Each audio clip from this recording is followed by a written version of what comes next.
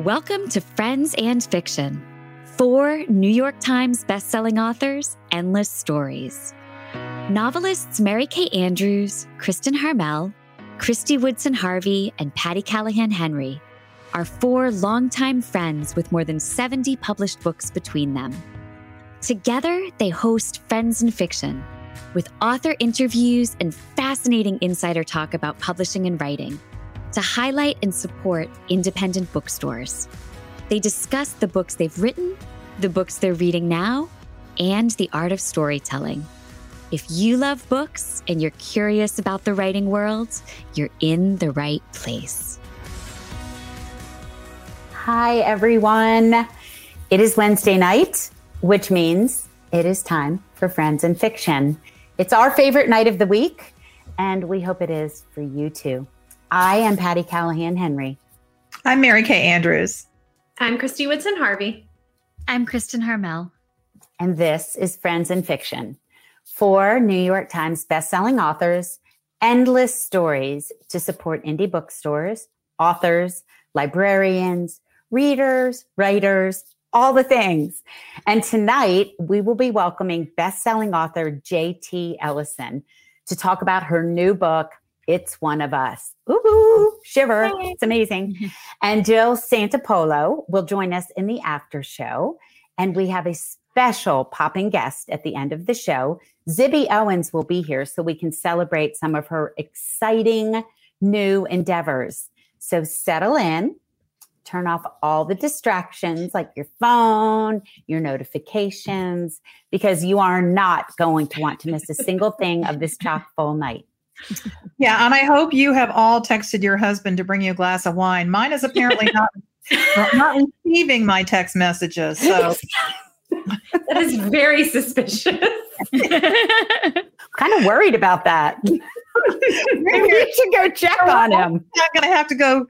I would say cold duck, but that is wine. So I'm going to have to go cold turkey for the while anyway. Yeah. We are here to bring you incredible authors, hot reads, and fascinating interviews, all while supporting independent booksellers. One way you can help us support indies is to buy from them when and where you can, or visit our own friendsandfictionbookshop.org page, where you can find JT's and Jill's and Zibby's books and books by the 4 of us and all of our guests at a discount. And of course, we don't just have fun content for you here. We also have a book club on a separate Facebook page called the Friends and Fiction Official Book Club with Brenda and Lisa. Coming up next is a visit by Sonali Dev this Monday, February 20th at 7 p.m. And we, of course, have our Writer's Block podcast that drops every Friday. On our Facebook page, we will always post a link to the newest episode, or you can find our Friends and Fiction podcast on all major podcasting platforms like Apple, Google, Spotify, and Stitcher. For our most recent episode of The Writer's Block, Ron and Meg talked to Lauren Jesson about her debut rom-com, Lunar Love. Coming this Friday, Ron and Mary Kay will be talking to Kristen Mai Chase about her new novel, 1,000 Miles to Graceland. Such good books. So listen, review, subscribe, and share with a friend. And if you don't, we're going to be in big trouble. You're in trouble. Come over there. No, we don't just love talking about books. We love to write them. We like having written them. Yeah, there we go. Theoretically. All 4 of us have written new books that are coming out this year. So it's a heck of a reading year, my friends. So if you want to be one of the first to get signed first editions, we have a Friends and Fiction first edition subscription available now from the indie bookstore Booktown with an E on the end in Manasquan, New Jersey. And this subscription features signed hardback first editions from each of us and a Friends and Fiction kitchen towel that says dinner can wait. It's time for Friends and Fiction. You can order from them right now at booktown with an E.com. And do I have something else I need to tell you about? Oh, no. So that was me. All right. I'm here to tell you something that does involve Mary Kay, which is exciting. So I'm here to tell you about an award that the Southern Independent Booksellers Alliance has created in the name of Mary Kay's daughter, Katie Trocheck Abel. As you've heard us talk about, Katie had a huge heart for community outreach, lending countless hours of support to organizations such as No Kid Hungry and Atlanta's Free 99 Fridge and Helping Mamas, which is actually named a car seat donation program in Katie's honor. Katie, of course, was also a fierce supporter of her mom, Mary Kay. And of all of us, we would not be Friends in Fiction without her. Do you remember she was crawling around and getting things set up on our very first episode? She was the wind beneath our wings before we knew what this could become. She's also always been a supporter of the many booksellers who support her mom and who support us. So thanks to the generosity of an anonymous donor in Katie's honor, and to celebrate the often unheralded acts of kindness that take place all the time in our book-selling world, SIBA will award $500 to a bookseller in the Southern region who has gone above and beyond in their local community. Booksellers can self-nominate, and nominations are also welcome from bookstore owners, employees, managers, and fellow booksellers, as well from publishing professionals, authors, and bookstore customers like all of you out there. So nominations are open now until May 1st, and the winner will be announced on July 3rd. So Meg will share the link in the comments where you can find all the details and the nomination form. And we are so excited to be able to be a part of this really special award. Yeah, honored and humbled. All right, ladies, let's introduce JT. JT Ellison is the New York Times and USA Today bestselling author of more than 25 novels and the Emmy award-winning co-host of the literary TV show A Word on Words. With millions of books in print, JT's work has been published in 28 countries and 16 languages. Her novel, The Cold Room, won the ITW Thriller Award for Best Paperback Original, and her novels, Field of Graves and Where All the Dead Lie, were each a Rita nominee for Best Romantic Suspense. She also writes urban fantasy under the pen name Joss Walker. Over the course of her literary career, she has worked with the Metro Nashville Police Department and the FBI, as well as performed autopsies and studied survivalists. Shiver. Well, as well as being a really dear friend, a fantastic literary citizen, and a hell of a writer, JT lives with her husband and twin kittens in Nashville, Tennessee. Her new novel, It's One of Us, is set to be released on February 21st. Sean, can you bring our friend JT on? Hey, JT. Hey, JT. How are you? I'm a little verklempt from all of that. Yeah. If you have a bookseller you want to nominate, you go for it. Yeah, that's pretty awesome. That's pretty awesome. I do. I will definitely do that. All right, JT, we're going to dive deep into this novel, but we're all going to chat for a minute because this novel made me think so much about my ancestry and about DNA and about where we come from and about what's hidden in our DNA, So for all of you, have you done your DNA? And if you did you find anything interesting? Mary Kay? I have not done DNA testing, but only because I haven't gotten around to it. I do have an Ancestry.com account. My cousins on my father's side, both my grandparents on my father's side were Irish immigrants. And so they never wanted to talk about that. So all of us are really kind of interested in going back and finding out. We know a little bit, but not as much as we'd like to. Did you find the ship they were on or anything? Did you find a manifest? My cousin found the manifest, and we know that she literally was an indentured servant. Her employer in Chicago paid her fare to come over. Oh, wow. Family stories. How about you, Kristen? Yeah. So I also have an Ancestry.com account. I think I talked about that a little bit when The Forest of Vanishing Stars came out because it kind of tied into that book. But I didn't do a DNA test until recently. And I did it with 23andMe. I did it actually after my breast cancer diagnosis because part of what they offer is a testing of whether you have one of those two most common BRCA genes, which is really what I was after. But it was fascinating as a byproduct of that to find out not only how my parents' genes had passed down separately to me and my brother, who's also on there. But also just all these connections I didn't know I had, these people I'd never heard of who I was second cousins with.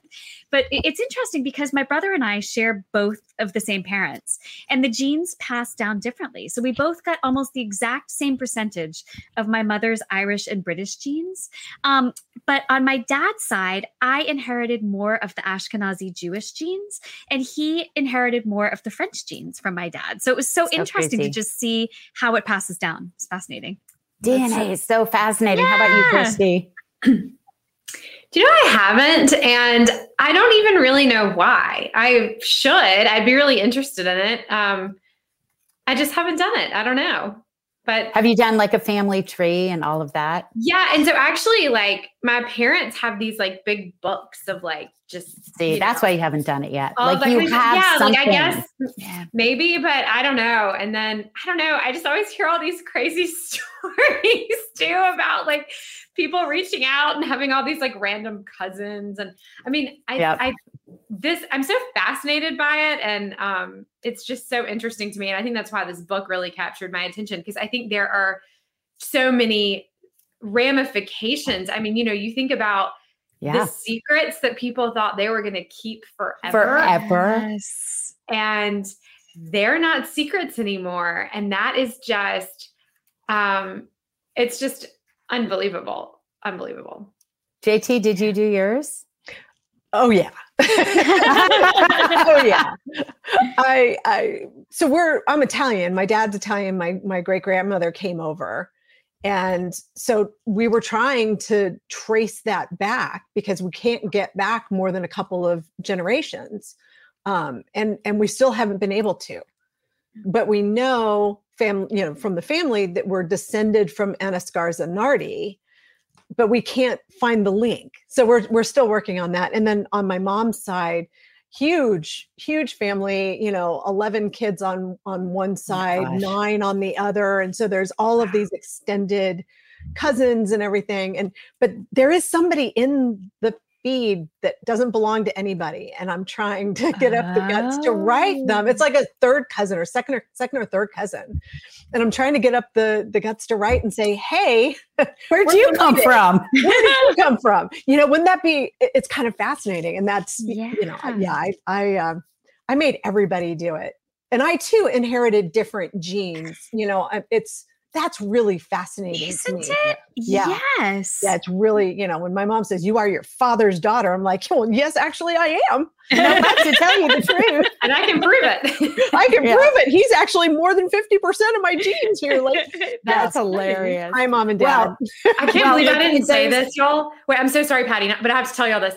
I was at a book signing one time and a lady came up to me and was like, we're related, and handed me a manila envelope. And like all these generations back, we're like somehow related. I can't believe I forgot about that. It was like a long time ago. But it was one of the funniest things that's ever happened to me at a book signing. That's incredible. That goes in the book signing story conversation. Yeah. Like that's crazy. Well, I mean, there's a million stories hidden inside DNA. So let's talk about the one JT wrote. So let's take a deep dive into this thrill ride of a novel. It is a story about a woman who is going through fertility treatments when she receives a knock at the door by a police officer delivering shocking news that DNA results show that the suspect in a terrible murder is her husband's son. But whoops, she didn't know her husband had a son. It is so gripping and so emotional. So that's what it's about. But JT, what is it really about? I think it's about how the lies of omission can break a relationship. That the littlest thing, we have to trust the people that we are with, right? We have to trust our partners. We have to trust them and think that they're going to be telling us the truth.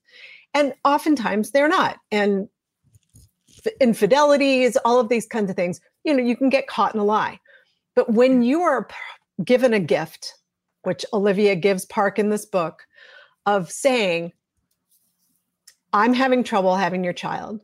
I want you to donate so that you can have something of yourself left behind. that incredible graciousness. And he has a moment that he can say, I already did. And he doesn't. Ooh, It's the lie of omission. It's the omission. It's the omission of his emissions. It's the omission that really. Mary Kay liked that one. Alternate title suggestion. We just start a blog, the omission of his emissions. But truly, he does not give her this one gift back. And, he could have easily done that and they would have avoided the whole situation, but then it wouldn't be a thriller. We wouldn't have a story if he had done the right thing. Yeah. That is so true. Oh, that's awesome. I just hearing that little nugget of information about it is so tantalizing. I can imagine that so many of our viewers out there tonight are thinking like, oh my God, I can't wait to get my hands on this book. It's just such a cool concept. So the spark behind this book, this is undoubtedly, as Patty has said, I know the two of you are very good friends. It's the most emotional and personal book you've written. So can you talk to us a little bit about the spark that started the fire of this novel? You dedicate the book to your starlight fireflies, and you've said it began with one of those tragic comedic life moments. We'd love to hear all about it. So this is very much a mirror of my journey through infertility. My husband and I tried for many years to have babies, and I could get pregnant, but I could not stay pregnant. Oh, I'm sorry. And so hard. Yeah, it sucked. I mean, it really sucked. Yeah. Nobody could ever figure out. That's why I ended up doing the DNA because we were doing genetic testing, and I had a couple of weird abnormalities. Nothing that would be insurmountable. But they could never figure out why I couldn't stay pregnant. And, after we had gone through this and, gone through a lot of money and heartache, when I lost twins, that was when I was like, nope, I'm done. I can't do this anymore. JT, I'm sorry to hear that. So that was, almost 15 years ago, 10, 15 years ago. It's been a long time. So during all of that, though, there is always comedy in tragedy. There just is. And he, speaking of emissions, has his part to do. And my poor husband is there in a cubicle with a dirty magazine, trying to do his part. And Sweet Home Alabama comes on the speakers. And he's from the University of Tennessee. He is a volunteer. And he came home and he said, honey, I just couldn't do it. It's hilarious. And he goes, you've got to put that in a book. And I'm like, I do have to put that in a book, but I'm a thriller writer. How do I write about infertility? How do I write about something so focused on women, right? This is much more of a woman's fiction kind of story. And I had to figure out how to do that. And it was, I sat on this story for a really long time, until I finally saw this woman in my head walking down the beach. She had chinos on. She had dark hair that was blowing in the wind. It was chilly. She had her arms wrapped around her and she was so sad. And I didn't know who she was and I didn't know why she was sad. And I had to find out. And then the line came to me, there is blood again. And I went, oh my God, here it is. This is the story. Wow. Oh, JT, chill bumps. So it kind of took off from there. I had been trying to tell, because it's a thriller, I was trying to tell it through the husband's eyes of, wow, now I've got all these kids and one of them's a murderer and all of that. And it wasn't until Olivia presented herself to me that I realized, oh no, this is her story, not his.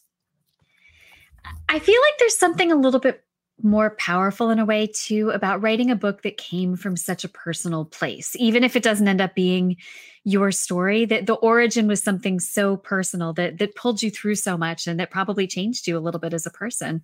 Do you feel like that was reflected in the book?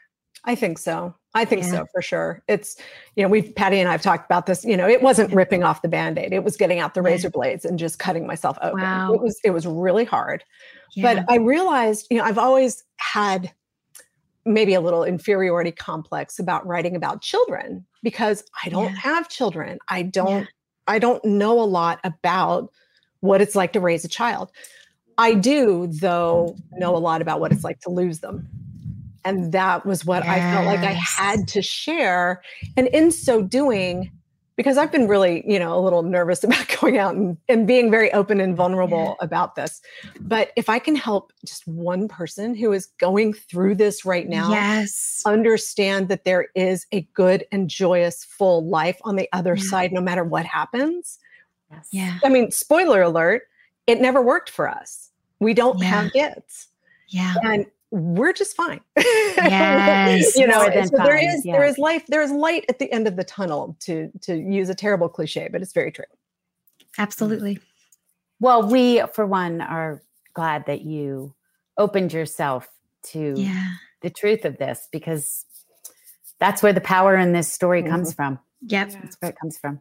And there've got to be, I mean, I can't see it right now, but I'm sure there's so many people commenting that, they've been through this, or their daughter's been through this, or there's so many people that are touched by, the same thing. And it's a really hard thing. Yeah. I do know about losing them. Wow.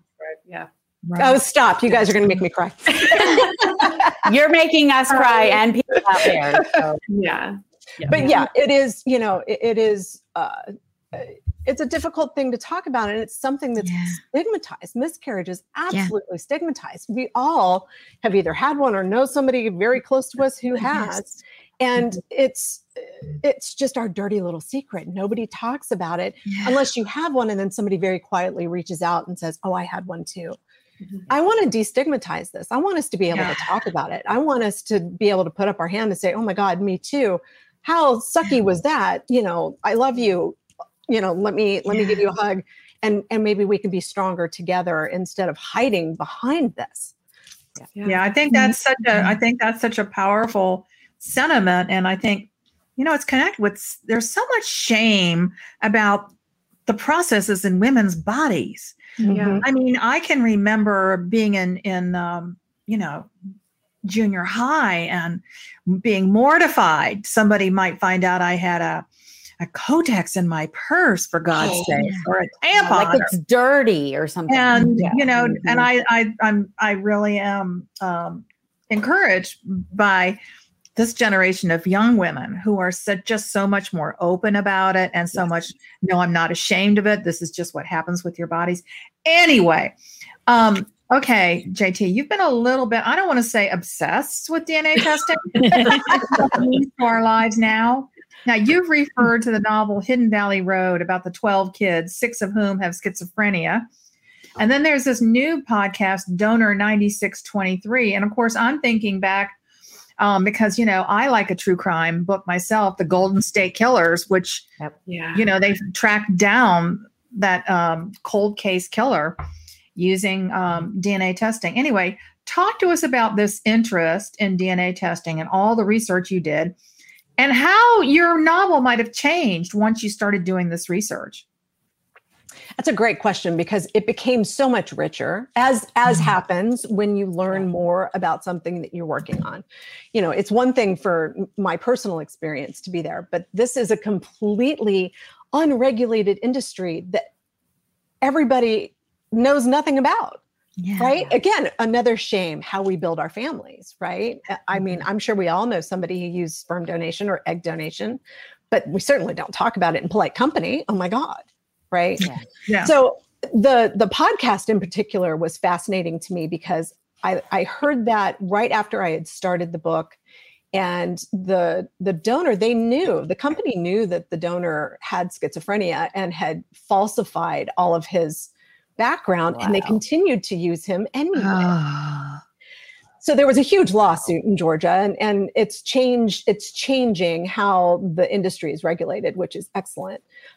So that played a huge role, because it was just, imagining, wow, you've trusted in these people to help you create a family in an already tenuous situation. If you're using sperm donation, either, there are a million reasons why, but obviously something is not going as you wanted it to.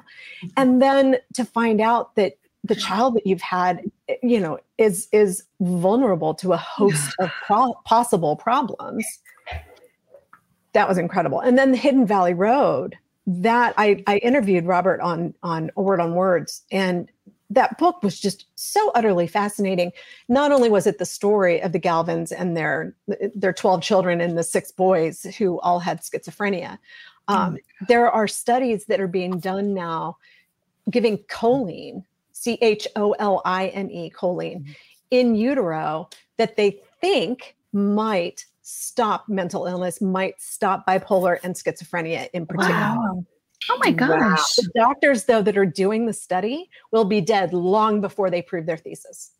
Oh, right. Because it would have to play out over the course of somebody's life. Play out over the course of, at least 20 years or so to see who starts developing this. Wow. But gosh, how incredible. And what a simple thing if it worked. One tiny supplement that we just don't get enough of might be the key. So ladies, add choline. I mean, they're starting to see that might have some protection against Alzheimer's as well. Wow. Is that in eggs? Is that what choline is in? Or am I mixing that up? I think it's in eggs and spinach and a couple other things. It's just one of those things we don't get enough of. Yeah. Later, spinach. I'll have I know, right? Who cares if it's in your teeth? Bring it. spinach smoothie for the house.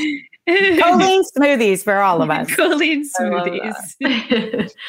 Well, JT, I love this book so much. And I have to say, I think that I don't really think that I knew what it was about. I think I just got it in the mail and I literally sat down and started reading it.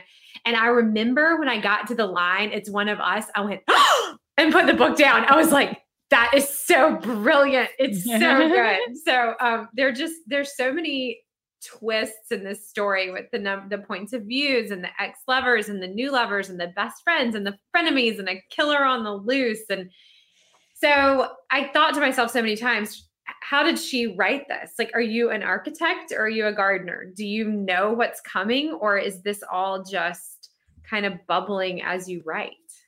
And did you know who the killer was? Obviously, tell us. Well, interestingly enough, I did not know who the prologue was about. Ooh. And it was holding me back because I'd written this. I mean, I think it's a really great prologue. I think it's a really cool frame for the story.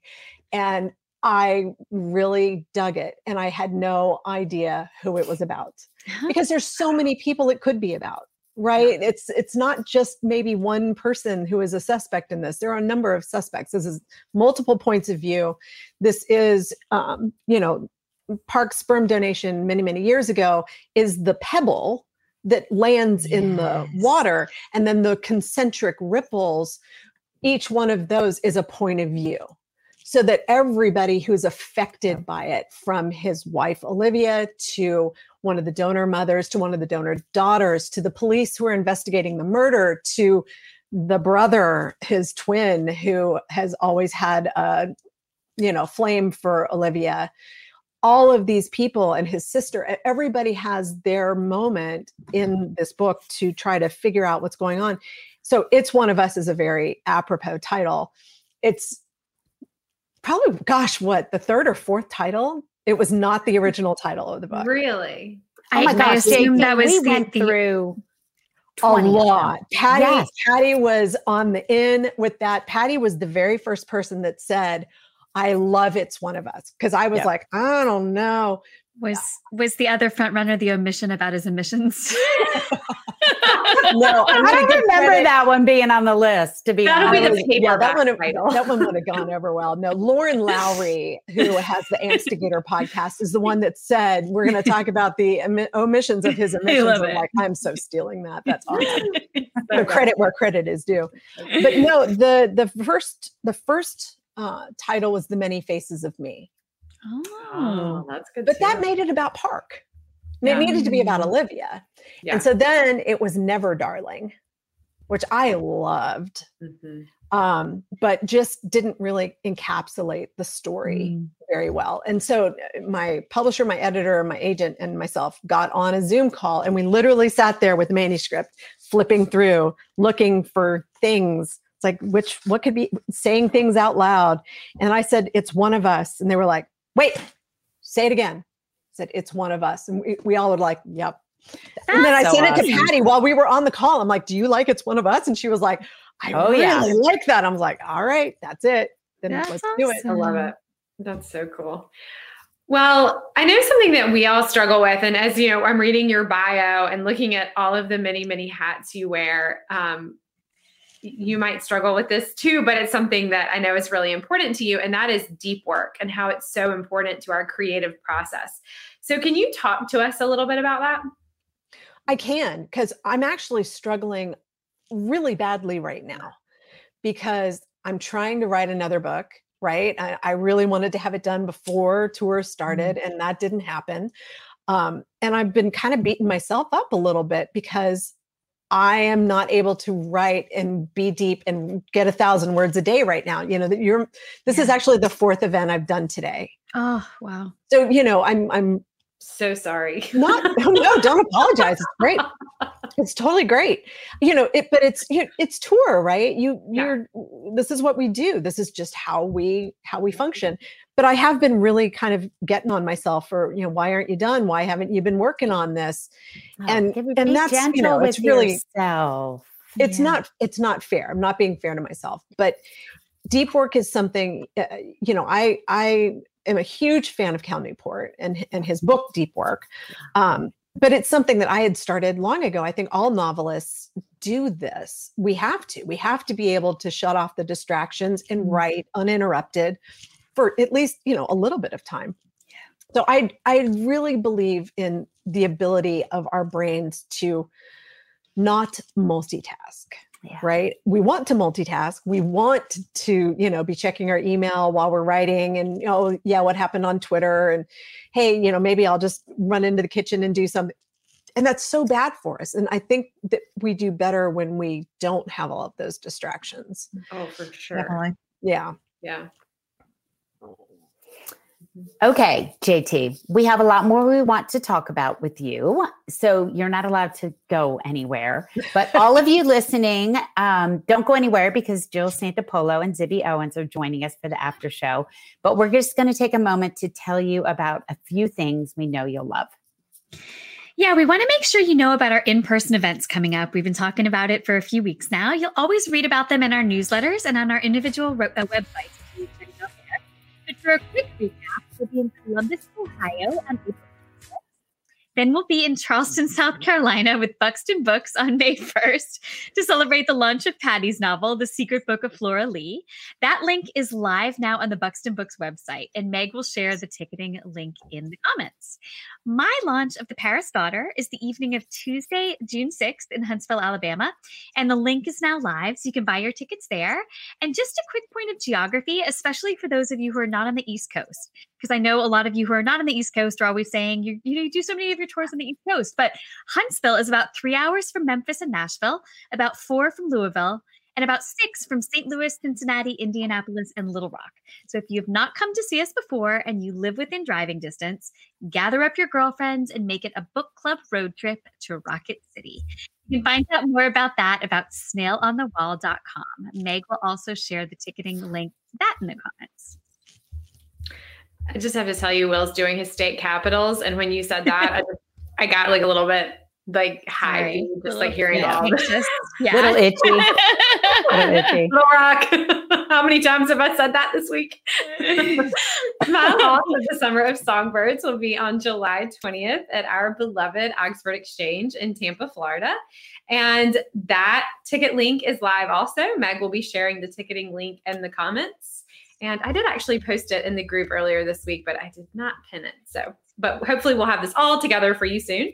And then we will have another Friends in Fiction live event in September in the Northeast for Mary Kay's 2023 Bright Lights Big Christmas. I love that title so much. We also have some upcoming news about a fundraiser on August 1st in Beaufort, North Carolina. We'll all be together in person. So keep your ears and eyes open and we'll get you all the information on that just as soon as we have it. So make sure that you're signed up for the Friends in Fiction newsletter and our newsletters so you can keep up to date on all these amazing events. Yeah, absolutely. So JT, how about you in events? Do you have some events coming up and where might our listeners catch up with you online? I'm sure you do. Yes, you mentioned heading out on tour. But four in a day today. What else do you have coming up and where can readers learn about what you're doing?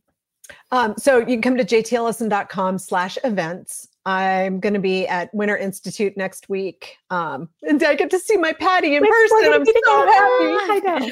And then I'm out the following week. I'm going out actually the week after the book comes out, which is, a little bit strange, but it's going to work out way better for all the timing for everything that we're doing. Great. So I'll be at Poison Pen and Murder by the Book, and M. Judson in Greenville, and then Litchfield Books on Polly Island, and then Writer's Block in Orlando, and that's the big. That is March 6th. That's where I live. Maybe I can. Kristen, are you interested in conversation? We'll talk after this, JT. We'll figure something out, okay? Maybe that's awesome. So I'll be in Winter Park, so I'm super excited about that. Awesome. Okay, we're going to ask you a really quick question before we get to Jill, who's waiting in the green room. I want to ask you a twist on the New York Times book review question about the dinner party. Guests you've had for a dinner party. I want to ask you which of your characters across all of your books, pick 3 to host a dinner party. Well, Taylor Jackson, absolutely. Oh, of course. Yeah. Yeah. Sutton. We'll tell them who Taylor is. I'm sorry. So Taylor Jackson, Taylor Jackson is the homicide lieutenant in Metro Nashville. She is my first franchise character. So she is why I'm talking to you today, because she launched my career. So yeah, gotta maybe buy her a nice bottle of wine. That would be cool. And I think Sutton Montclair, because she's in Lie to Me. She's the main character in Lie to Me, and she's just such an interesting person, maybe a little bit of a pathological liar, maybe not, who knows. She would be a lot of fun. Wow. And then maybe Olivia. I was going to say, please have Olivia. She's so interesting. She really is. And I think I would like to have Olivia after the end of the book, so that I knew everything about her, so I could really grill her. And then I could ask her to do my bookshelves. Or my whole house. Yeah. Your book. Well, yeah, I would like her to do the whole house. Yeah, she's I don't know. Did we even touch on that? She's an interior designer, architect. Yeah. Yeah. So I would like to have her come and have dinner and fix things. Well, that was the house porn in this book was amazing. So I just have to say that. It was so great to watch her decorating the kind of marble in the kitchen. The whole thing was awesome. I maybe watched a little bit of Christy's Instagram feed. I thought you were going to say HGTV, and I thought you were going to say that too. But, oh no, I went to see. I loved the feed. It was absolutely fabulous. Oh, that's awesome. All right, JT, we are so honored that you opened up to us, that you talked about your book and your life, and thank you for joining us. Thank you. Well, thank you guys for having me. And can I just say how incredibly proud and impressed I am of the work that you guys have done building Friends in Fiction. I'm in awe. And I'm so excited to see what started as just this little thing in the pandemic to keep everybody hooked together and hooked to books and hooked to bookstores turn into the juggernaut that it is. Really proud of you guys. Oh, JT, we're proud of you. So nice. All right, my friend. Hang in there. Take your vitamin C. Thanks, JT. Yeah. And zinc. We'll see you in Seattle. All right, y'all. We will see you in a minute with Jill Santopolo and our friend Zibby Owens. But don't forget that you can find all of our back episodes on YouTube. We live there every week, just like Facebook. And if you subscribe, you won't miss a thing. So stick around. I'll see you in about 28 seconds or something. See you in a minute.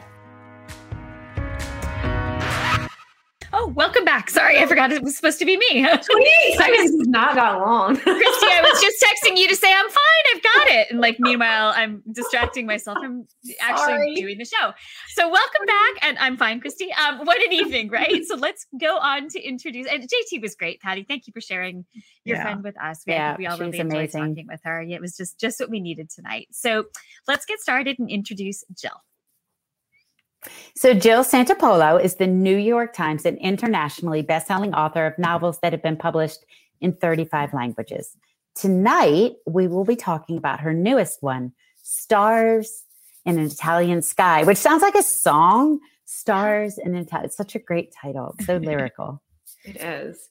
Her novel, The Light We Lost, which I loved, was a Reese pick and is optioned for a film, and we aren't jealous at all. Nope. She's also the vice president and associate publisher of Philomel Books under the Penguin Random House umbrella. And she also writes for children and young adults and is the author of the Alec Flint Mysteries, Sparkle Spa and Follow Your Heart, with a BA in English Lit from Columbia and an MFA in Writing for Children. We can't wait to talk to her about her forthcoming World War I novel, Stars in an Italian Sky, a sweeping story of World War II. World War II, yeah. World War II. I'm sorry. Tell me in numbers. That's not you. Stars in an Italian Sky, which is a sweeping story of two star-crossed lovers in post-World War II Italy and a blossoming relationship generations later that will reveal a long-buried family secret. So let's bring her on, Sean. Hi, Jill. I'm so excited to be here. Hello. Great to have you. Jill, where are you coming from? I'm in Washington, D.C. Washington, D.C. Okay. So that's where my son lives. So many readers first fell in love with you with your debut novel, The Light We Lost, which was a Reese pick, like we just mentioned, in 2017. And in that book, September 11th was an important backdrop to the plot. It was kind of a holding for the story as two star-crossed lovers try to find their way back to each other. In this newest one, you've created a completely different story of star-crossed lovers set against a completely different historical tragedy. So I want you to talk to us about why it feels so powerful to take these love stories and put them right inside true history with universal themes of love and loss and longing and all the good stuff. My goodness. So I think part of what I love about writing is the connection that you can make with readers and your characters. And to me, there are certain sort of universal truths about being a human. And love and loss are two of them. And also the fact that things happen to you, and then it's up to you to do what you will with those things. Yeah. And I felt like with September 11th, which was something that I experienced in college, similarly to Lucy and Gabe in The Light We Lost, there were just so many things that crystallized in my mind on that day, and relationships that were kind of forged in the crucible of that moment. And I feel like any really pivotal moment in history can kind of create that crucible to forge these relationships and to crystallize things in people's minds as to, who they are and what they want and what's important to them. And I feel like we've just been in a place of that with the whole world dealing with the pandemic, that I think there are probably relationships and realizations that people have had because of those events too. And, it's like, what do you do with it? This has happened. And now how do you move forward? How has it changed you? Well, I think any large trauma, brings everything whoosh, right back to center. This is what matters. Yeah, absolutely. There's such a sense of the Italian setting in this novel. And I have the feeling that two of our favorite Italian-American authors, Adriana Trigiani, who called it bellissima, and Scalini, who said she was swept away, agree. Can you talk about the decision to set much of the book in Italy and how you brought it to life? Absolutely. So my husband and I both have one Italian side of our family. So my husband's mother and my father. And for our honeymoon in the summer of 2019, we just got in under the wire when you could, still have weddings and go on big honeymoons. We went to Italy and we spent some time mostly with his family because he still has a lot of cousins over there. And we basically did a family tour of Northern Italy. So we went from Milan to these small towns in Piemonte to Varazza to Verona. Verona? Is that where we went? I think that's where we went. Up to Cortina. Like we did the whole sort of circuit of northern Italy, visiting his family, and then went south to see where my family was from. But on the way, we were talking to all of his relatives, and I had known that his mother's cousins, one of them was descended from a marquis, the Marquis of Rocca de Baldi and the Count of Saluzzo. And the family still had the abbey, call it La Badia, that the family has owned for like hundreds and hundreds of years. And when I was talking to them, they said something about, oh yeah, the referendum of 1946. And I was like, I must have missed that in history class. Like, could you tell me a little bit more about it? And it was the referendum. It was the very first time that women could vote in Italy. And it was when they voted to abolish the monarchy and with it, the nobility. And I just was imagining how someone who thought that their life was going to move in one direction, they were going to be the count or they were going to be the marquis or whatever. And then all of a sudden this vote happens and their future changes and what that would be like. And then, so that was his family. My family, we're descended from shoemakers. So I was like, well, what if the daughter of a shoemaker was dating somehow or was, in love with the son of a count? Like what would happen with the referendum then? So that sort of really sparked the story. And then I did a ton of research from home. I wanted to go back actually, but I was writing this during the pandemic and we couldn't get back. So I did a ton of research at home and I was talking to a bunch of professors who were in Italy. I was talking to people whose parents were alive in 1946 and were sharing their stories with me, which was so generous and so wonderful. And I did a lot of, Google Maps views and looking at all the places and then just, writing about the places where we were and the stories that we had heard while we were there. So that's sort of how Italy got infused in there. And I had met also with my Italian publisher who had said to me, you're part Italian, you should write about Italy. So, awesome. which was great. And then she also offered to like fact check my Italian history, which was awesome. That's amazing. Oh, that's awesome. Oh, that's great. Kristen? Oh, sorry. I was tossing to Christy. Actually, Christy, do you want to grab yours? Sorry about that. Of your work at Philomal, your list of authors is absolutely incredible. The books that you have edited include the #1 New York Times bestsellers, She Persisted by Chelsea Clinton, and Alexandra. I'm not going to do well with my names tonight. Alexandra, how do you say her last name? Boiger. Oh, well, that's what I would have said. Okay. Just Act by Sonia Sotomayor and Rafael Lopez, Girling Up by Maya Bialik, and Superheroes Are Everywhere by Kamala Harris and Mikkel Renee Rowe. Okay. These are all such great books with great messages from some truly incredible people. Can you talk to us a bit about what it's like working with such high-profile women and what it means to you to bring stories and words of inspiration to a young audience? Yeah. So I love working as an editor for children's books, and people all the time are like, so when are you going to just choose one? Are you going to edit? You're going to write? And I was like, I can't, because I just love both of these things so much. Yeah.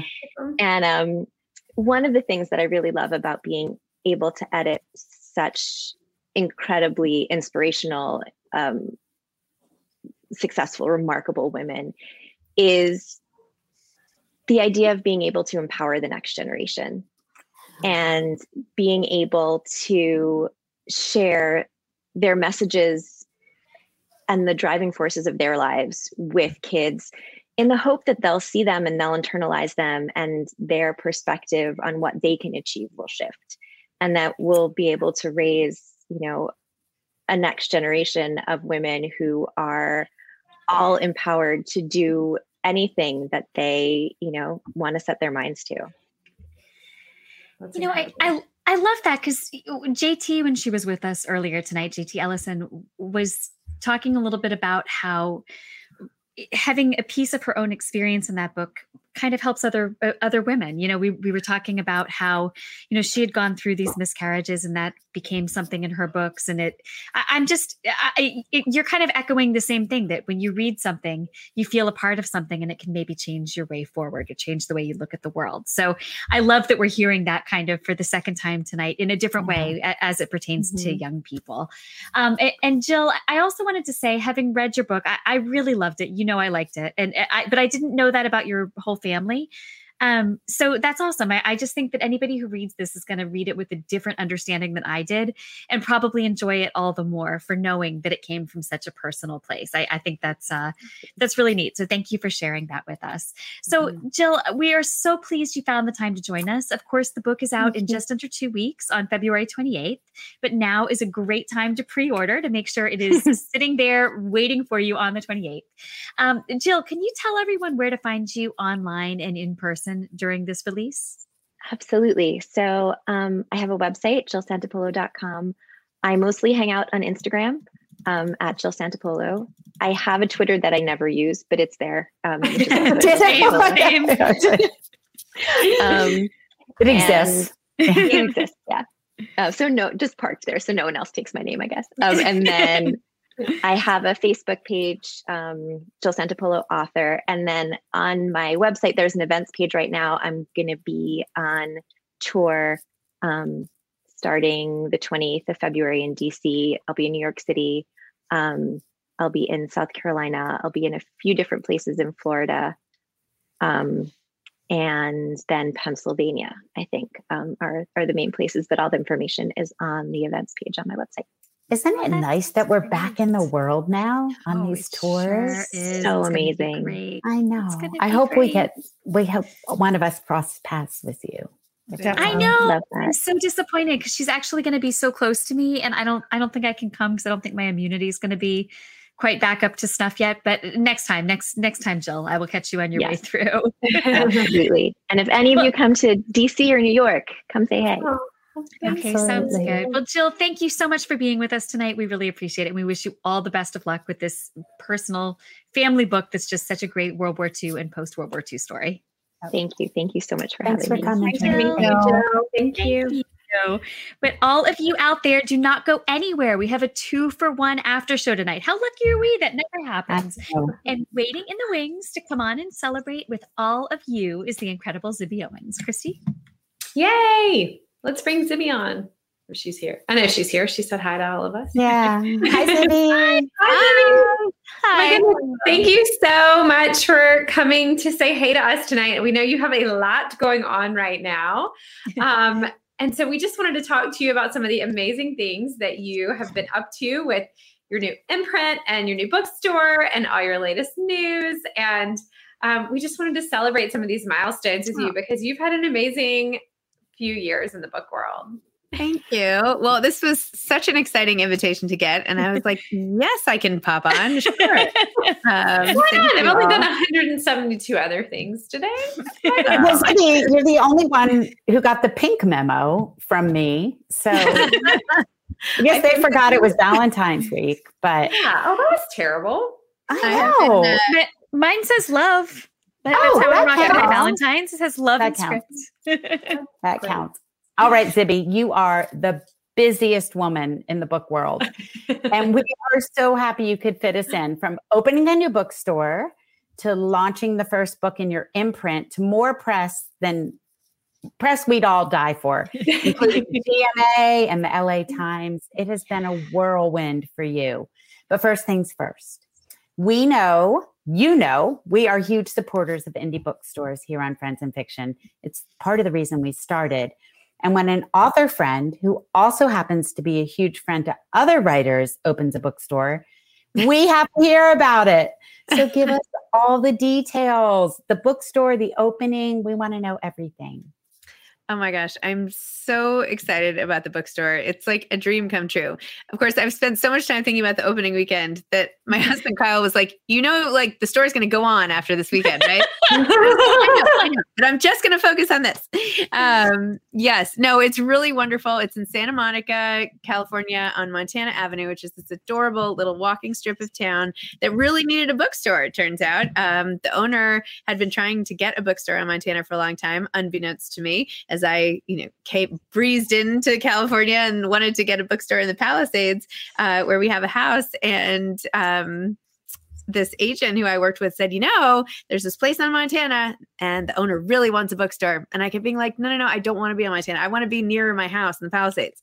And so he kept like trying. And I inadvertently negotiated myself this amazing deal. Awesome. And I was like, yeah, okay, sure. Yeah, now I'll do it. Why not? Can't turn it down. Awesome. So it ended up, and I love Montana. I was just joking. This like extra, 10 minutes in the car really doesn't matter, but it's so cute. It's tiny. It's 823 square feet. But we are fitting in a lot of books. We're carrying about 1,300 titles to start, and we can't have that many copies of each one, but we're doing our best to squeeze them in. Our bathroom is like full of books. I don't even know. We have a storage problem, but I don't know. We'll figure that out. And basically what I wanted to do with this store is change the way people are really thinking about indie bookstores. I feel like a lot of times consumers are disappointed, right? They walk into an independent bookstore thinking like, oh, I need this book. Do you have it? And they're like, no, we can order it.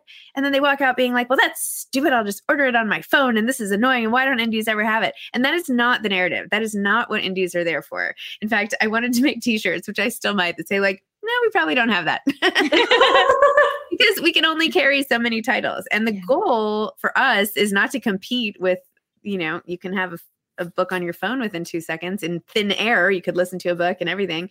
But really to be a community, like meeting spot where authors are always in conversation and interesting, fun conversations are going on among the people shopping and the people circulating and just always something going on there. But also so they can discover new books because it's so hard. It's hard in big box stores when like certain titles have 1 million copies and the others don't. So we're being much more sort of democratic, and most books have the same amount of copies on the shelf. And we're organizing it in the best way we could think of to improve discovery. So we have it organized. Each vertical aisle is something else. So we have books that make you ... and then cry, laugh, that's awesome. tremble.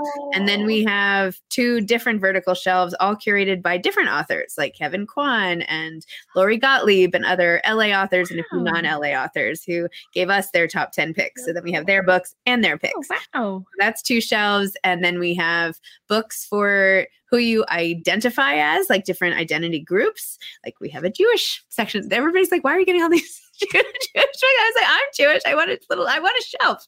Anyway, LGBTQ and, all different identity types. We have books by your interest. So books for the ... foodie, traveler, historian, athlete, books. So you can find books that way. And then we have Buzzy Books, Book to Film, now showing. So like new releases in Book to Film, which I thought was particularly good in LA. Then our own Zibby books that we're publishing, and some other categories, some staff picks and friends and fiction section. Exactly. All the friends and fiction. Do like all the guests for this season. Yeah. It could look like my shelf right here. Exactly. We have some books we can give you, Zippy. Yeah. No, it's awesome. And then we have like books by all the people coming to do events. So we want to highlight those ahead of time. I'm really excited. And I did it with, I should say, it was not just me. I partnered with Sherry Puzzi and Diana Tramontano, who are on my team for all our other things like Zibby Mag and Zibby Books. And they are wonderful. And the 3 of us like have so much fun just sitting in my kitchen in LA, like coming up with all these categories. And like we just have a lot of laughs. So we're having a good time.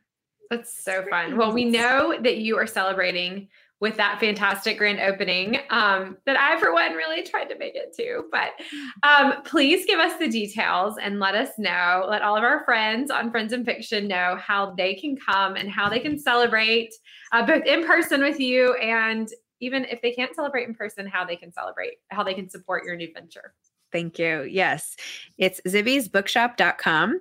And right on our homepage, if you just keep scrolling down, I just put the opening events right on there. They're also on Eventbrite. We have all of our events will be on Eventbrite too. Most of them are free, occasionally ticketed, but you can find them on Eventbrite. Just search Zibby's Bookshop or go to our website, Zibby's Bookshop. And then we have a whole events section there for upcoming events.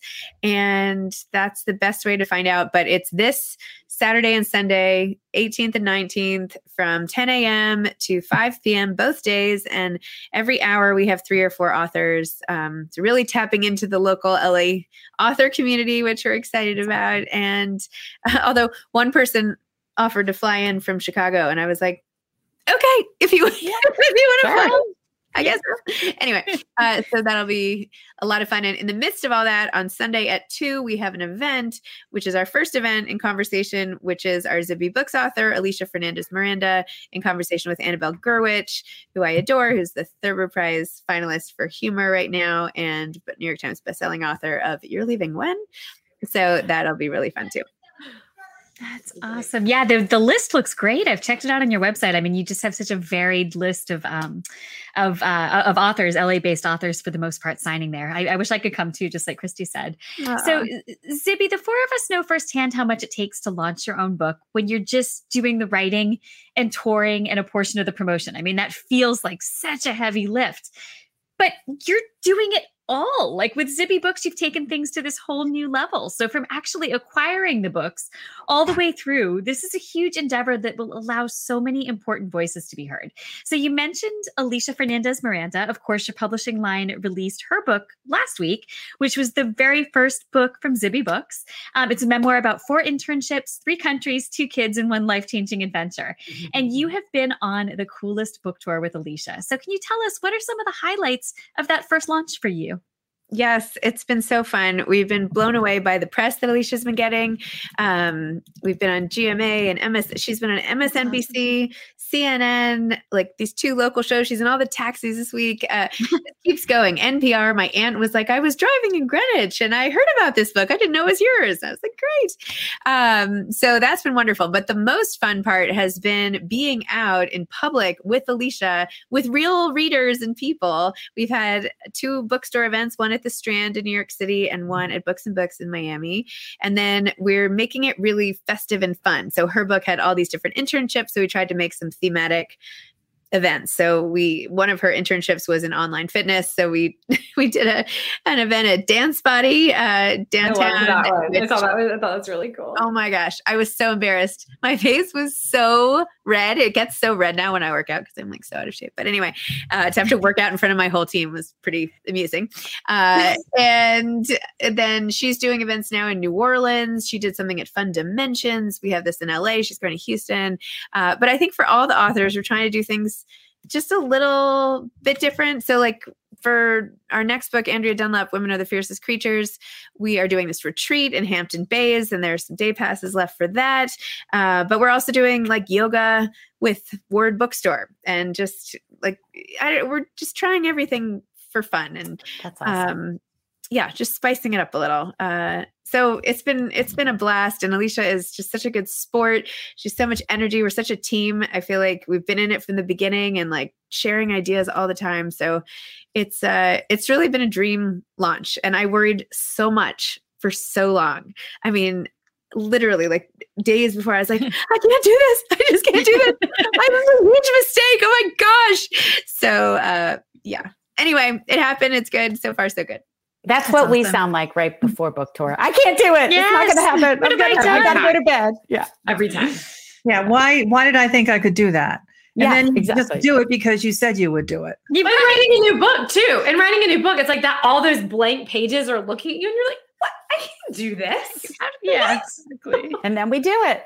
Yeah, I'm finishing my novel, which is due March 1st, which maybe I'm finishing. But anyway, I have like 13,000 more words left. But it's called Blank, and it's about an author who can't deal with the blank page. Oh, that's funny. Wow. It's like, well, that plays into my questions. I mean, what's it like releasing somebody else's book instead of your own?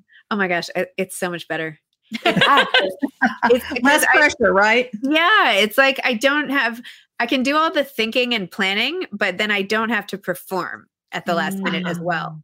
So I can just like sit in the back and like smile proudly, which is great. Yeah. I'm loving it. It's a satisfaction that's so different from trying to market myself, which always feels like dirty in some way. Do you know, like, we do it because we have to do it, but it's like, oh, it's a little awkward. Like, please buy my book. But I feel so differently because this is a great product and I'm just helping it get out in the world because I really believe it's going to help other people if they read it, entertain them, help them like rethink their lives. And so, yeah, I just feel like I can be this ambassador and like creative friend to the book. So it's really, it's great. I'm really loving this role. Oh, that's awesome. So you're like the midwife for this book. I am like the midwife. For I this like book. it. Yeah. And now the nanny, like the midwife who became the nanny. Yeah.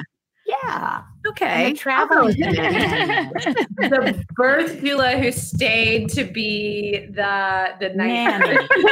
Yeah. When the author needs some sleep, you just get up with the book.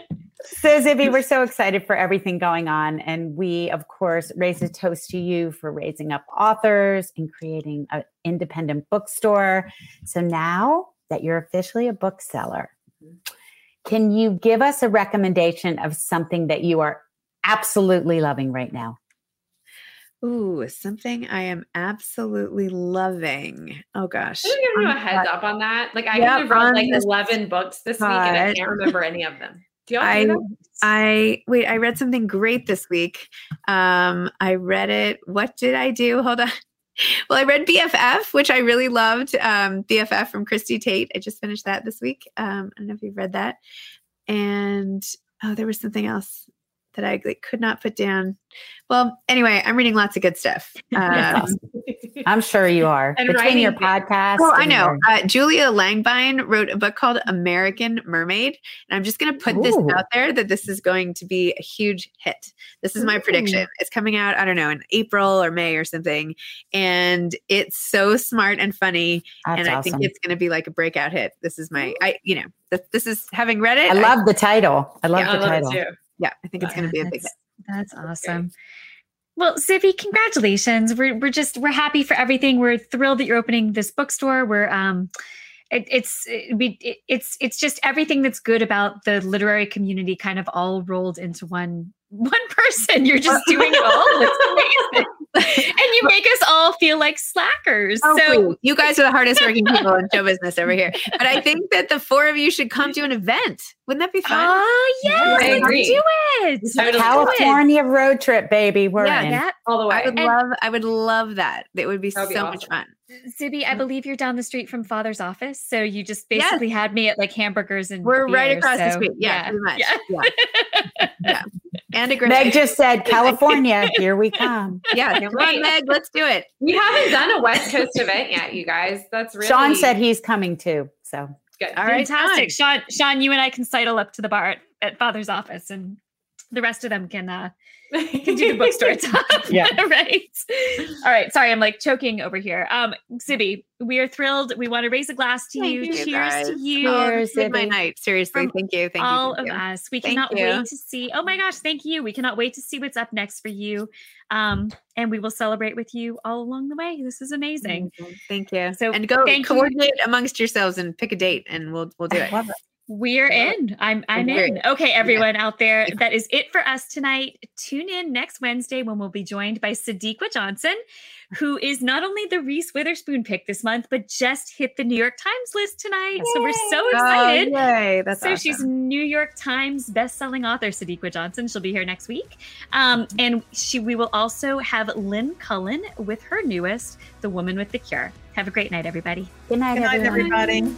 Thanks, Zibby. Thank you for tuning in. You can join us every week on Facebook or YouTube, where our live show airs on Wednesday nights at 7 p.m. Eastern Time. Also, subscribe to our podcast and follow us on Instagram. We're so glad you're here.